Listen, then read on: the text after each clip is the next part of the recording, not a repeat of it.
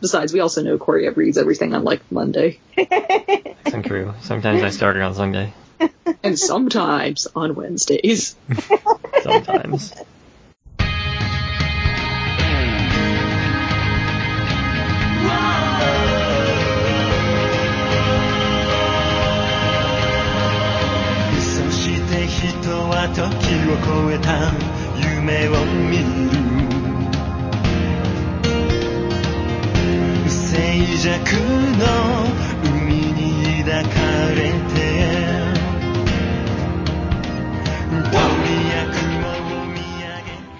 Welcome back to Manga in Your Ears. I'm Corey. Helen and April are with me. Hello. Hi, guys. And next song you heard at the top was the opening to the Planeties anime, which Helen told me 5 minutes ago it was vastly different than the manga, I guess. Or so I am told, anyway. Yeah. None of us have actually watched the anime, have we? Mm-mm. No, it's apparently very difficult to find now, so. Oh yeah. Oh, is that an old Geneon release? Yeah, Geneon or Bandai or something. So it's been gone for a while, is what we're saying. Yeah. I don't think it was licensed by rescued by Funimation in that huge rescue spree. Oh, Bandai. Wikipedia is telling me Bandai, and it's also telling me that show ran in 2003 and 2004, which explains why that opening we saw on YouTube looks so great anyway. Unlike the art for the manga, since, regardless of what I will say else about Planet Ace, I do like the art style here. Yeah, I like it too. Yep. Yeah, so quick introduction to Planet Days is another one by Makoto Yukimura. We previously did Vinland Saga. This is his series before that. It is about this dude named Hachitaro, I think is his actual name, but they all call him Hachimaki because he wears a Hachimaki, which is like that bandana thing on his head. And he is an astronaut, and it's like the year 2070 something, and he's just a garbage cleaner. He cleans out debris that is orbiting around Earth with the rest of his team, who is Fee, the pilot, and I forget the other dude's name now. Yuri. Mm-hmm. Yep. And Fee is a dark-skinned woman. The nationality is not given, or I don't remember. Yuri is Russian, but he married a Japanese woman, and then Hachimaki is also Japanese. And for the first good portion of the first volume that Dark Horse released, which I believe these are 2 or 3 omnibus volumes, but for the good part of the first volume, he's just doing this trash collection. He has these huge dreams. He wants to accomplish something in space. He wants to own his own spaceship, but he doesn't really have like a means to do that. And then there's this huge project where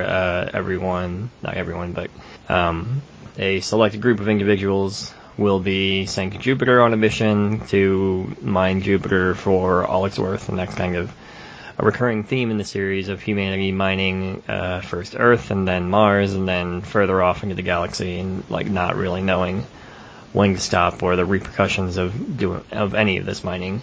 Like Helen, you said you didn't like this one as much. What didn't grab you? I didn't like Hachi at all as a main character. He bored me to pieces.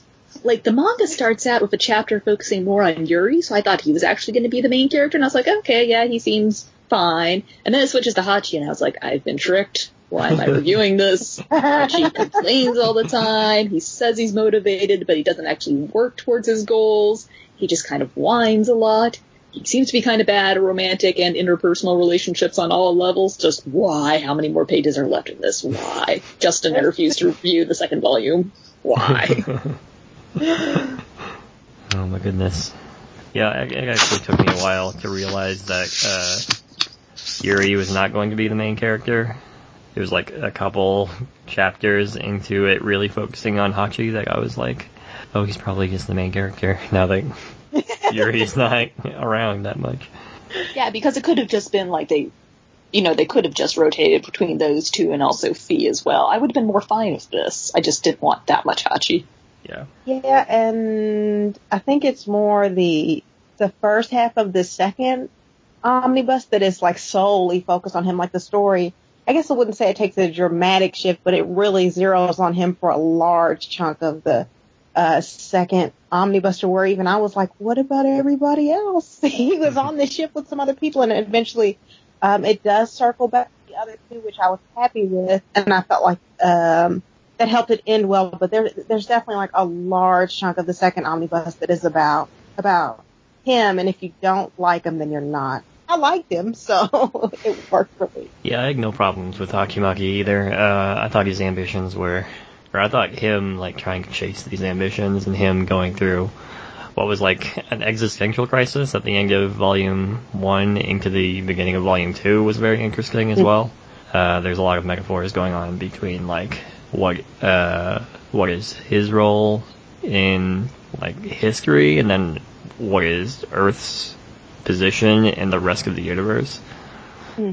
Yeah, there's definitely a lot going on. I think the issue with the shift is at least I sort of wondered, like, is this just a story about his journey, and sort of everybody else kind of rotates around that, and everybody else does eventually get fleshed out. And I was under the impression that Fee was actually black only because of the second omnibus where they talk about her uncle, or at least partially black, where they talk about her uncle, and they actually deal with some pretty heavy racial discrimination in the second omnibus, which I was surprised by. I always get a little weary when that stuff pops up in manga and anime, because I never know which way it's going, but it was handled it was handled decently. It was handled decently well with us. He could take a right turn to racist pretty quickly. Yeah, it's real quick, and that wasn't the case at all. That was actually a pretty good part of the series.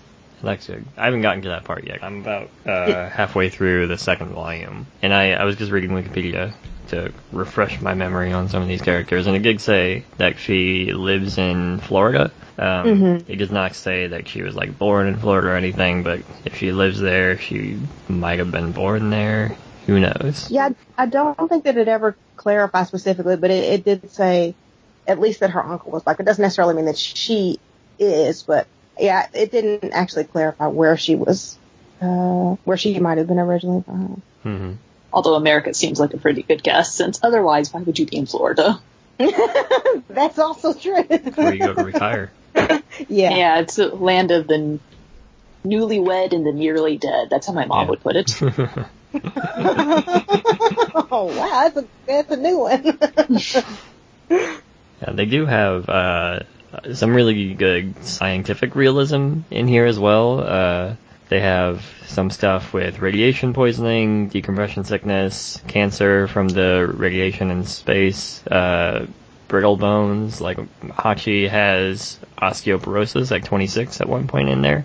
Mm-hmm. And then there is a 12-year-old who is like taller than Hachi, and I don't think Hachi's like super tall, but he's also 26, so he's probably like 5'7", 5'10", or whatever. And this 12-year-old is bigger than him because she was born in space, and she doesn't have gravity just stopping her from growing. I'm not really sure how that works. I'm not a scientist. I think she was born on the moon, so it was like the idea is that the gravity didn't affect her as strongly growing up, so she just grew faster. But I was a little skewed out because that whole chapter was played up like, oh, isn't she cute? Hachi seems to like her. Oh god, she's 12. Yeah, that was kind of weird. And then he was like, what? You're 12. This is weird. Or at least that's what I got from him.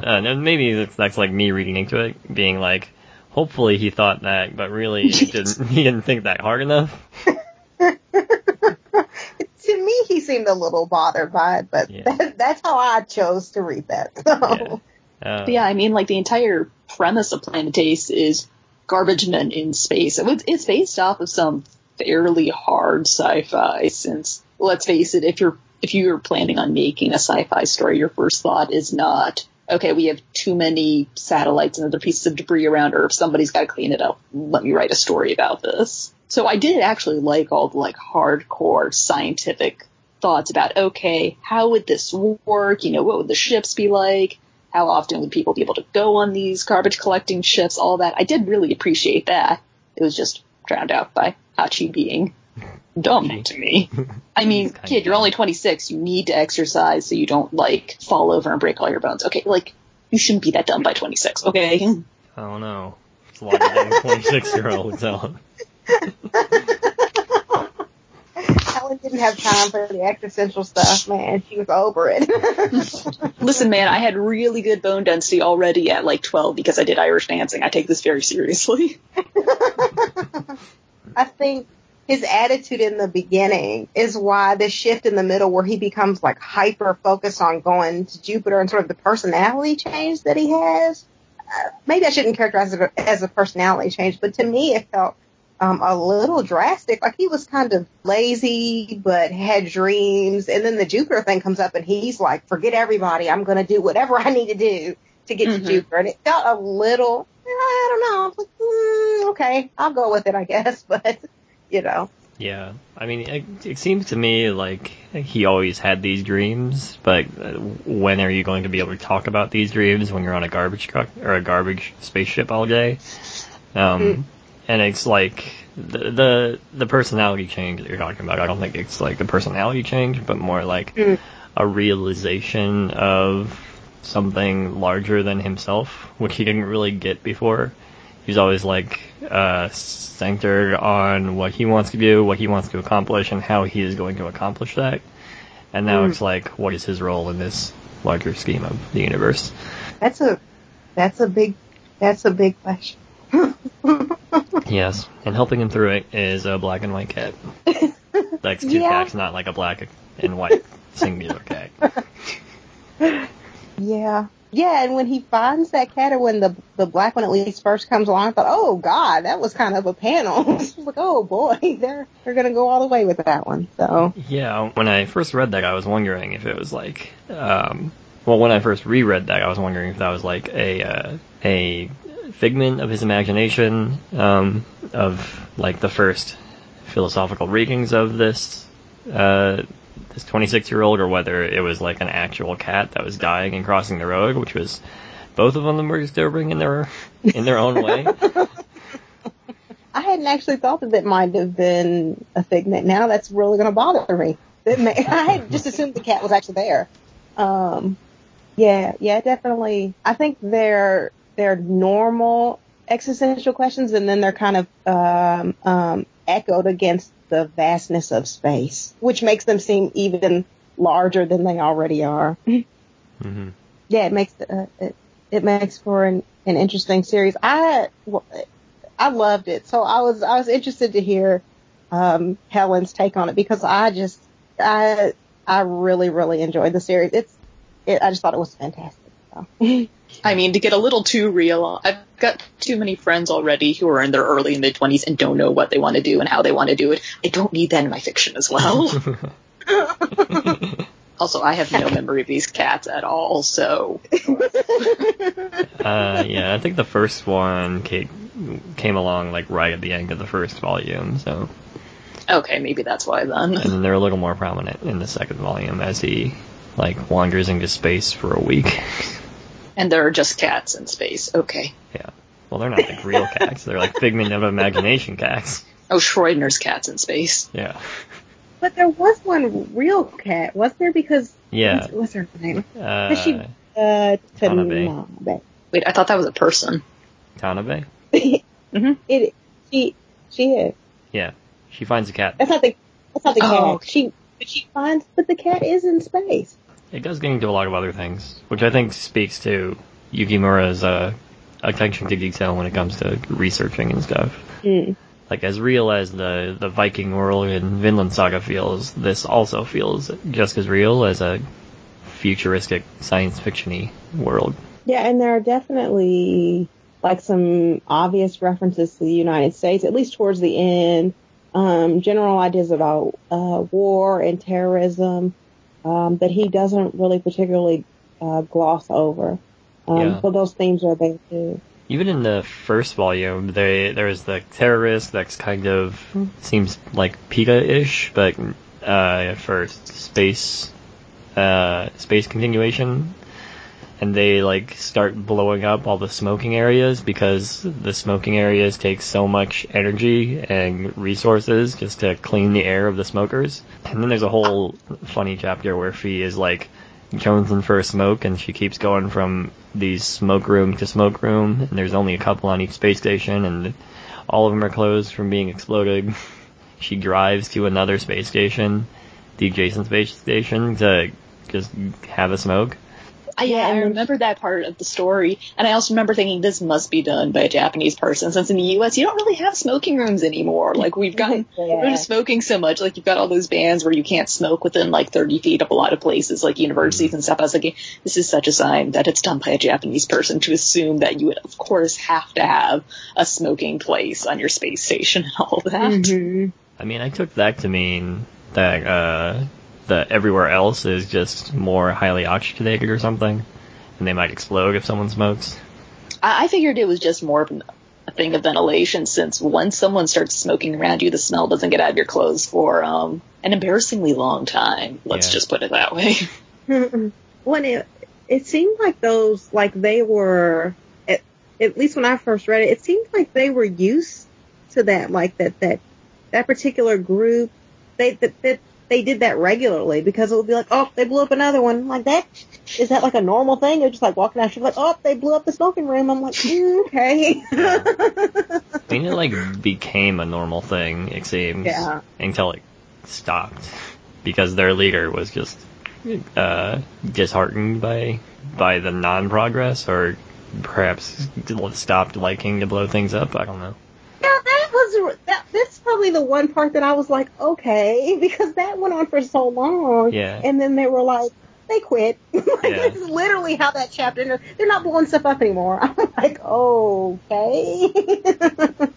There was like the one-liner where the dude, who happens to be Middle Eastern, is like, well, they always suspect the Middle Eastern, which has to be a commentary. I do remember that. That's right. Yeah, but it just, like, that part of it really abruptly ended. It literally, like, was a box at the end of that chapter, like, oh, they quit. Yeah. Okay.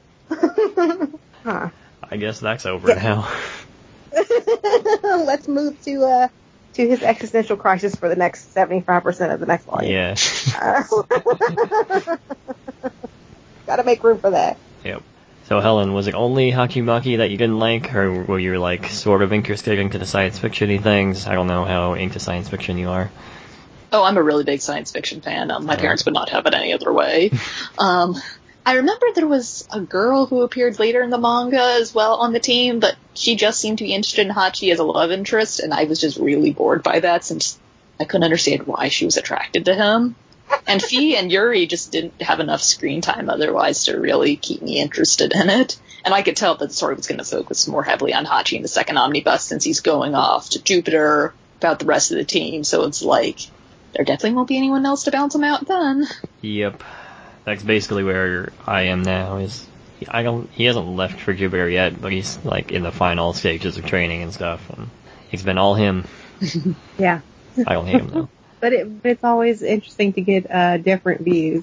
It made it interesting to read, just to see what we all had to say about it. So. Yeah.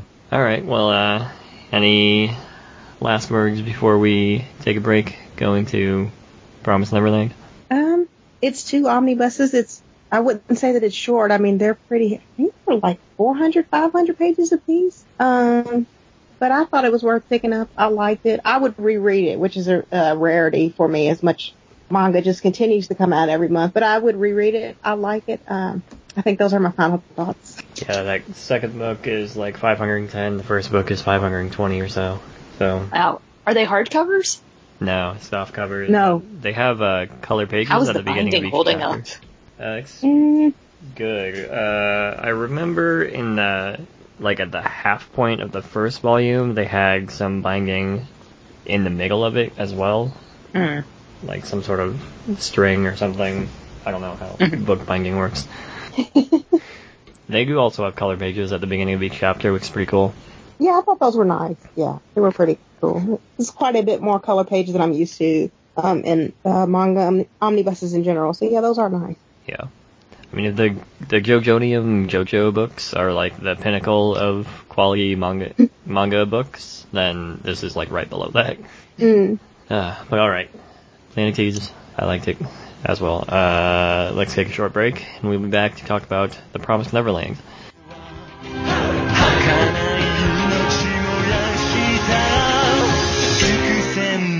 さに光が向かう場所へ羽ばたくなろう願いを放つ時は今果てなき夢を乗せ Welcome back, guys. And now we're going to be talking about the ongoing manga series, The Promised Neverland, which is written by Kai Shirai and illustrated by Pusca Demizu.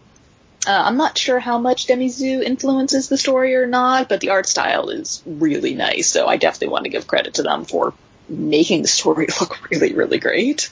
The Promised Neverland is ostensibly set in 2045. The actual date's not quite known. But it's set at this orphanage where we have a bunch of different orphans living there, I'd say probably about 20 or so. And the story focuses primarily on the three brightest kids there, especially Emma, who's our main character. And these kids, they all have these tests that they undergo every day, like these academic tests, and Emma scores really highly. They are well cared for, they've got lots of food, clean clothes, nice place to sleep.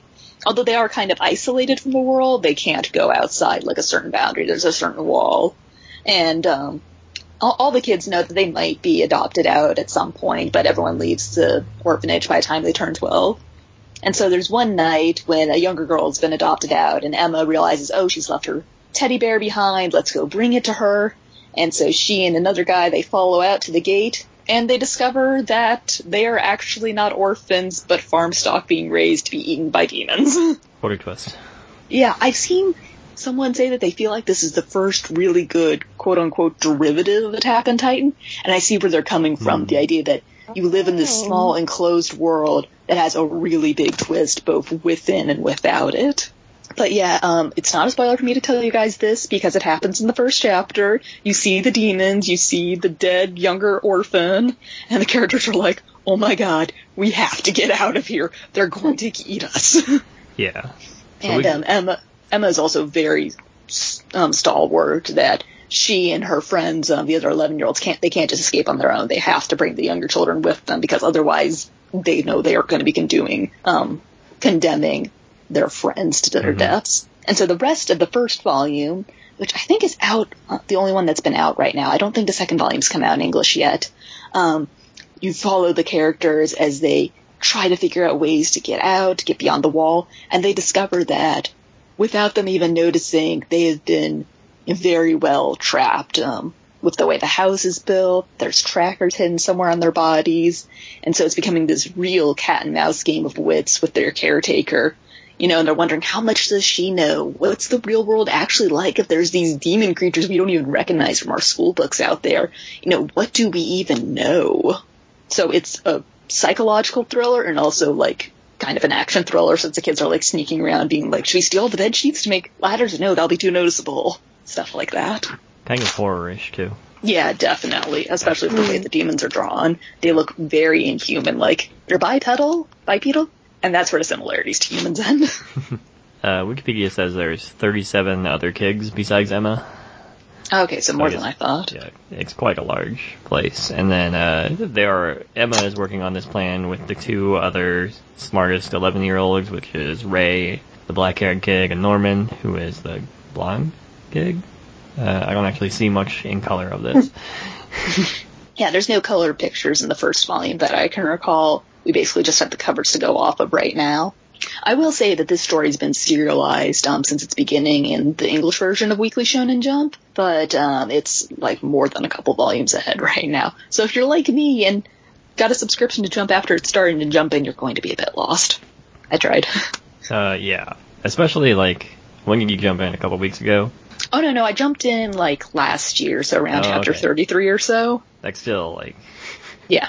It's okay, clearly some things have happened by this point, but in some ways it was almost so far ahead I didn't spoil myself, since I'm not sure, how are the kids getting out? What's going on with the adult humans, since clearly not every child's eaten at age 12 if there's actual adults around, and where are the babies coming from? Where do babies come from, guys? Yeah, and they do reveal all those things in time. I'm current, well, I'm not like exactly current. I'm a couple weeks behind on jumps, but I'm mostly current on the entire manga. And yeah, when this premiered, it grabbed me immediately with the first chapter, obviously, but it took a little while longer than that to like really get the ball rolling. I think maybe it's easier reading it one volume, but I was reading it like 3 chapters every 3 weeks because that's just how I read Jump. You don't make it part of your Monday afternoon ritual to read the latest Jump, Corey? No, it's on my iPad, and I always like forget that exists. Besides, as a second alarm to wake me up. Yeah, Viz has had the first 3 chapters available on their website for a while for anyone to read, so I'd read those a while ago, and I was just hooked immediately. I'd been really excited waiting for this first volume to come out. Since you can't actually buy back issues of Jump, so there was no way for me to catch up. I'd just been waiting for these first couple of releases until I can read those and then get current with the manga. So I've been really excited for this for a while. And it's also a shonen series with a female lead, and she's not sexualized or anything. She just is a really smart 11-year-old. Yeah, and I know some people might be thinking, well, it's not bad if they're all sexualized. It's like, no, guys, I'm done with sexualized characters. I want, like, nice, smart 11-year-old, strong-headed, leading girl characters. I'm happy. Give this one to me. Well, I can safely say that it does not sexualize her, at least so far. Good, because she is 11. Yeah. It's worth noting this week too, because the way that I actually read this, so I hadn't read any of this. I know there's the 1 volume out, and the second volume is actually due out next. What is today's date? It is due out next Tuesday, I think the 6th. So this week on Viz's website, the whole first volume is free. It's broken into 7 chapters. But I literally read the first volume like this morning on Viz's website, and I think it's free through next Monday, I guess the day before the second volume comes out. I liked it. Like, I see what Corey's saying, that after that first chapter, it takes a little bit to get going, because it feels like the subsequent chapters are them just being like, oh my God, we're really screwed. Oh my God, we didn't think about this. Oh my God. Oh my God. So it does take a little bit to get going. And I don't think that I realized that Jump still had weekly chapters. So I'm like, well, man, now I'm really behind. But as soon as I finished this first volume, I looked to see when the second one was coming out. I'm like, gosh, I've got to know what happens. So I was on the edge of my seat like the whole time. I didn't expect to be. I've heard a lot about this. I'm like, yeah, it's a new shonen series. Everybody's always going, oh, it's the next da-da-da-da, but this one was pretty good. So. Yeah, Viz has been pushing this one a lot, I feel like. And it seems like it's doing pretty well. I think this might actually become one of the next big shonen series. Like, it's always so hard to tell when they're early on, but I feel like this one has gripped enough people that it might do it. And Wikipedia is saying that it's already got 2.1 million copies in print, and there's only 7 volumes out so far, so that's pretty high for each. That would be like over a couple 100,000 for each. So I'm hoping, since we know this is going to get an adaptation at some point, I'm just hoping they wait until they've got some good stopping point. Since I'm not sure if this story's going to stop until Emma and the gang, like, I don't know, kill all demons or something. Kill 6 billion demons or something in the process. Yeah. Well, there's an alternative that is revealed later on. I assume it's not in the first volume, since you didn't just allude to it, but where does that first volume end? Let's see. They're still in the orphanage. A second mother has shown up, but she seems to be plotting. Part. Yeah, I feel like she might be plotting to undermine the other mother, and the kids have just figured out where the trackers are placed on them. Yeah. Yeah, that's exactly where it stopped. All right. And we found out that they're also going to have to escape with like 6 infants, which sounds daunting. Yeah. They think through all of those things, and I think a lot of the reason why I thought the subsequent chapters to the first chapter were running so slowly is because they had to Emma and Norman had to secret keep so much from Ray and then the kids that are slightly younger than them, and of course all the very very smaller kids, because like they wouldn't quite understand all of this yet because they're 3 or 5 or whatever. Mm-hmm. And that just became like too much wheel turning for me immediately after the excitement of that first chapter. But it does pick up at least eventually. I don't remember when. See, that kind of pacing actually made sense to me, that there would be a big moment and then lots of quieter ebbing moments as the characters reassess, resettle, and then they leap forward into another big moment. Like, that actually made a lot more sense to me than if they had just started running out in the world immediately from there. It would have been like, you were 11, you were not prepared and equipped to deal with this. Like, at least spend some time becoming equipped to go, like, run off into this completely alien foreign world, which, for God's sake, we don't even know if this is Earth. Like, this is a possibility that has to be raised that it might not be Earth. Mm-hmm. Yeah, I agree. It wasn't like a bad choice. It was just not gripping me as much as I thought it would immediately. And I think that's just the high expectations of that first chapter. And since then, it's met that through like what I've read, but it took a while. And not like it's bad. It was just not amazing. Corey is so picky, guys. He's so picky. I am. But there's no way to, so like for me as somebody that just has access to that first volume, there's no way to go back and like look at the earlier, I'm just going to be like behind. I have to follow like the print volume releases. Basically, yeah, since it seems to be some sort of rights issue that prevents Viz from keeping Shonen Jump issues like older than 3 months or so. Like, yeah, my plan is to get the first 3 volumes and then just go with my back sub, which is part of the reason I kept it up this year. It's like, oh yeah, in addition to enjoying My Hero Academia, I definitely want to be able to keep enjoying The Promised Neverland. Yeah, but like with the Promised Neverland, it's like impossible to do that because suddenly they're in this place doing this thing, and then they're in this different place doing this thing, and Emma's in this situation, and it's bad or good or neutral. And like there is a situation where it's like where she is faced with something, and I'm not sure after that chapter's end whether it was good or bad. Well, that means we have a lot to look forward to, I think, then. Yeah. I hate being behind. It sucks to be behind. Like, oh man.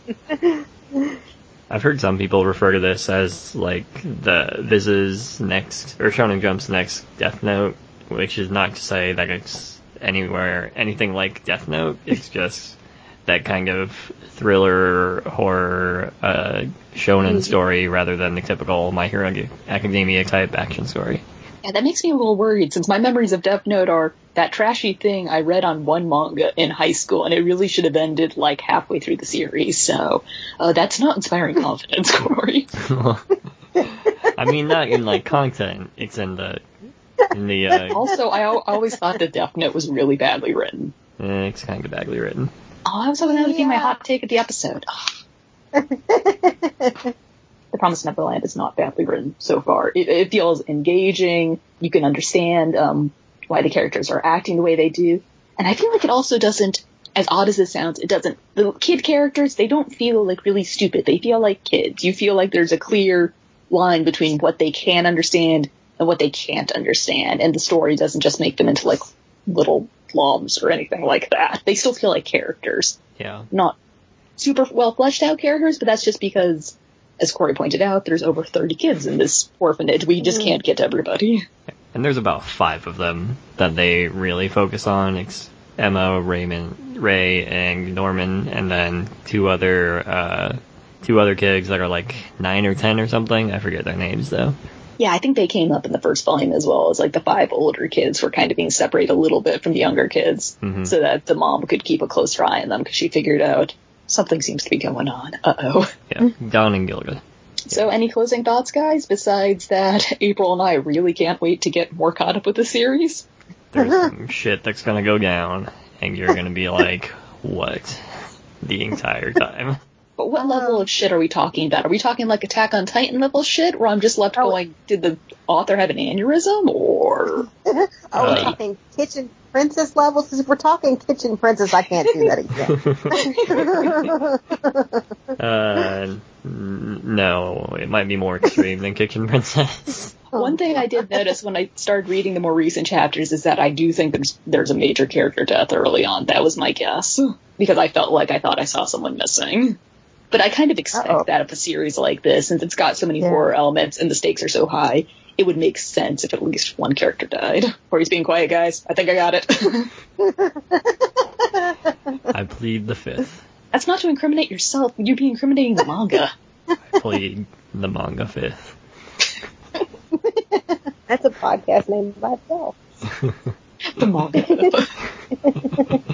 But yeah, I think that's all for now from us folks, except for those of you guys who wanted to hear our Kitchen Princess spoiler cast, we were going to have like a quick segment where the three of us discuss what went down in the later half of Kitchen Princess.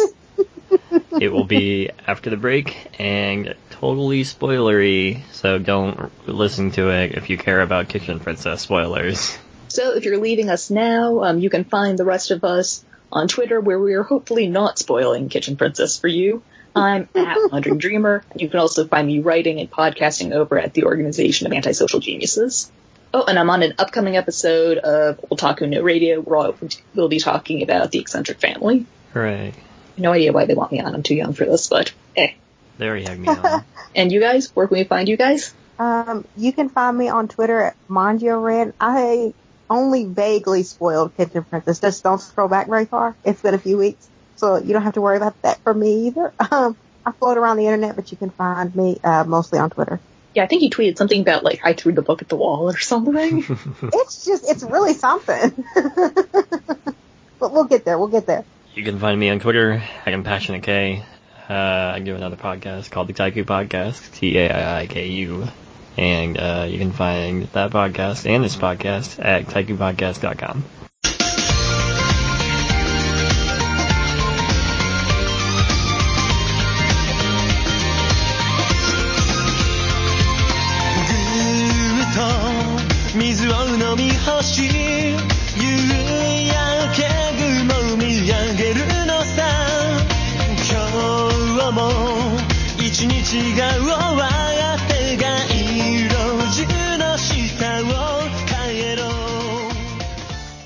Alright guys, spoilers. So, when I mention Kitchen Princess in the shoujo panel I've done sometimes, I like to say it uses some tropes you don't see very often anymore, by which I mean character dies and they're replaced by an identical character. Like, I thankfully don't see that one too often these days. Yeah, when I had just finished that volume where Who's a Wexix dies and then the other person shows up, and like that's the end of the volume, and I'm like, who's this person? Why do they look similar? Were you prepared for this level of shoujo drama, Corey? I mean, I was prepared for death, because I was like, someone's gonna die, since Dana said something's gonna happen. In this sweet, overdramatic series, someone is going to kick the bucket. Yes, I was not prepared for a replacement. I was like shocked. I was just shocked by just the death in general. I think it was because it was so like nice and sugary, and then dude like literally walks out in front of like a bus or something. Like what? And then he like dies, and then that character comes back that looks like him, and it made me angry. Like why would they do that? And like I really thought like maybe it's him, like maybe like he survived. I don't know, but like he has amnesia. Then it wasn't him, and that also made me angry. I'm like, so then why? And then of course, through this whole thing, she's looking for flan prince, and she thought that was Sora. And then this dude shows up. He makes her flan, and it tastes the exact same because she has like perfect taste. And it's like he's the guy, but he's an asshole. And then it's revealed, no, he just gave that flan to one of the hotel guests, which happened to be, what's his name? The brother of Sora. Oh, God. Was it Daichi? Yeah, Daichi. Uh-huh. Yeah, it turns out like Daichi was the flan prince, but he doesn't remember because he had memory loss from like traumatically, accidentally, but not at all his fault, killing his mom. Oh, God. Yeah, and it's also kind of funny since Daichi and Sora are siblings. You know, they're brothers, and they don't look anything alike. You know, one's got the light-haired good boy thing going on, one's got the dark-haired bad boy thing going on. And then this total stranger shows up and looks like one of them. It's like, what? Are y'all actually cousins? Seriously? Are you secretly cousins? It's even like the whole mom thing where it's like, okay, did they say she originally committed suicide? And then it's like, no, like, you were just not listening and you ran off and she was crushed by some falling wood or something. Like, what? Like, what is this? This is like Rakugo Shinju levels of trying to figure out how someone's parents died. And then the gag is like marrying all these people, then the sons are like, this isn't my mom.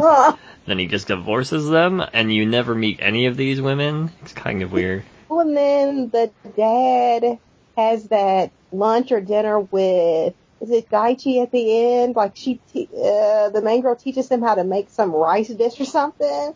And they have lunch or dinner together, and he's like, I'm sorry, now we're bonded together again. I'm like, no, this is like generational parental trauma that like needs therapy, not like food. Yeah, this is hours of therapy, not one dinner. Kitchen Princess, my God, you all need therapy.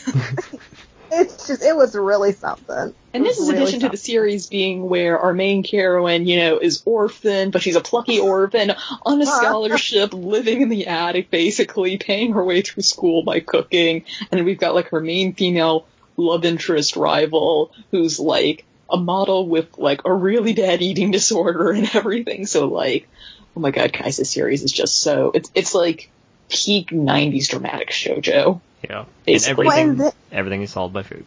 Yeah. There's also the orphanage mother or something like that that just continues to get sick. Like at the most inopportune moments. Like she finally makes it to that final thing, the final cooking thing. Like it's her moment, like in Paris. And they're like, no, she's dying. So she has to come all the way back and she's fine. I'm like, so she just like watched her out of the biggest moment of her life because she like fell.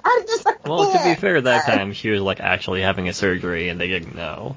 But yeah, she came out on the other end just fine. Also, to be fair, this is before cell phones were really common. Just an email before she probably couldn't communicate. I was just like, God. Also, I would like to correct myself. This is peak of one kind of shoujo because like Basara is like another kind of peak shoujo with just like ridiculous love triangles, but also like ridiculous amounts of violence for a shoujo series. Thankfully, there's no violence here aside from a character getting run over by a truck, basically. And we didn't see that happen. Yeah, that's the thing. You don't see it happen. I think he's just kind of lying there on the pavement. Yeah. Toru's mom, or that kid in Cross Game, or I mean, A-Touch. Yeah, getting run over is a popular way for important manga characters to die. Yep. So do we still recommend this series? Because I still recommend this series. Anyone who wants a real shoujo ride. I definitely still recommend it. Yes, I definitely recommend it. It is a lot of fun. And then come tweet us about it after you read it. And yes. Tweet us as you read it. Yes. Yes, live tweet it, send it to us, tweet us afterwards. We want to hear more people who have been amused or traumatized by this series. Yes. I wonder how many people after my panels actually tried out this series and were like, what the fuck? Probably just Chris. I don't think Chris read Kitchen Princess. He's read a lot of things I recommend that series, but he read the safer stuff like Wish, so... Yeah, he did read a lot of Clamp. Which is normally fucked up, but I only put the non-fucked up Clamp on that panel.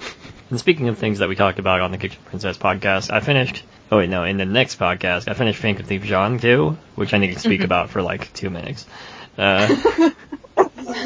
Phantom Thief Jean is like the same kind of peak shoujo as yes. That one's a different kind of fucked up, where like she was the reincarnation of Jean, but then you have all of these things with like literally God now, instead of like the idea of God or receiving power from God.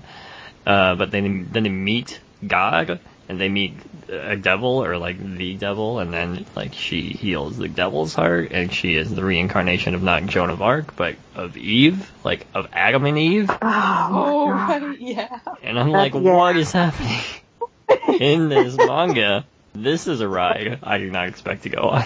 And you remember how the devil like broke up her parents so she'd be more emotionally vulnerable to manipulation? Yes. And then they come back for like a month, and then they're like, sorry, we have to go again.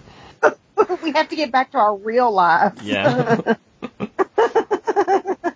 Oh, wow. What a ride. Have you ever read Full Moon? I don't think I've read that one. Okay, we'll have to make you read that at some point, because that's also a ride. I haven't read it either. I'll have to, Corey and I will have to hit that one together. Yeah. Well, it's funny because the anime has like this really tragic quote-unquote twist, like 45 of the 50 episodes in, but in the manga it's like much more fucked up and comes like halfway through the series. Oh my gosh. Manga is always more fucked up. Gosh, that's out of my system. You've got to get it out, man. This is a series, like, I think that you have to get it out. Either, like, in, like, badly written poetry or, like, a blog post. Like, something. Wait, did you just advocate for getting at your feelings on manga in spoilery, badly written poetry? Because I'm totally down for this. I did. I am very down for this. The next podcast will just speak in poetry. That'll Oh god, no, that'll I can't keep do us that. I What don't have that about skill. in iambic pentameter? Oh, I definitely can't do that. I just found out what iambic pentameter is like 2 weekends ago, guys. I definitely can't do that. Yeah, I learned about it in 9th grade, and I didn't understand it then, and I don't really understand it now. They tried to teach me in high school, but high school English class was just stupid. It's all these stories about old men, and it's like, the sun also rises, and I'm like, I don't understand why this guy is so unhappy about not having his dick, and I'm like, I don't understand this. This is not applicable to my high school life. I'm going to pay attention when you explain iambic pentameter to me. This is all we have to have the bonus part at the end. At least we're doing better than we did at the last OASG podcast episode, where Justin was worried that I made it too not safe for work. My gosh. But yeah, guys, I think we've gotten out all of our feelings on both Phantom Thief Gene and Kitchen Princess. So again, if you have feelings on either of these series, please add us. We want to hear. We want to talk about these more with people, especially when we're not having to worry about spoiling one another. Yep. We'll be back in your feed in another 2 weeks, and until then, see you guys. Bye, guys. Bye. ことだらけでテンパって無理をしてつまずいても何か叶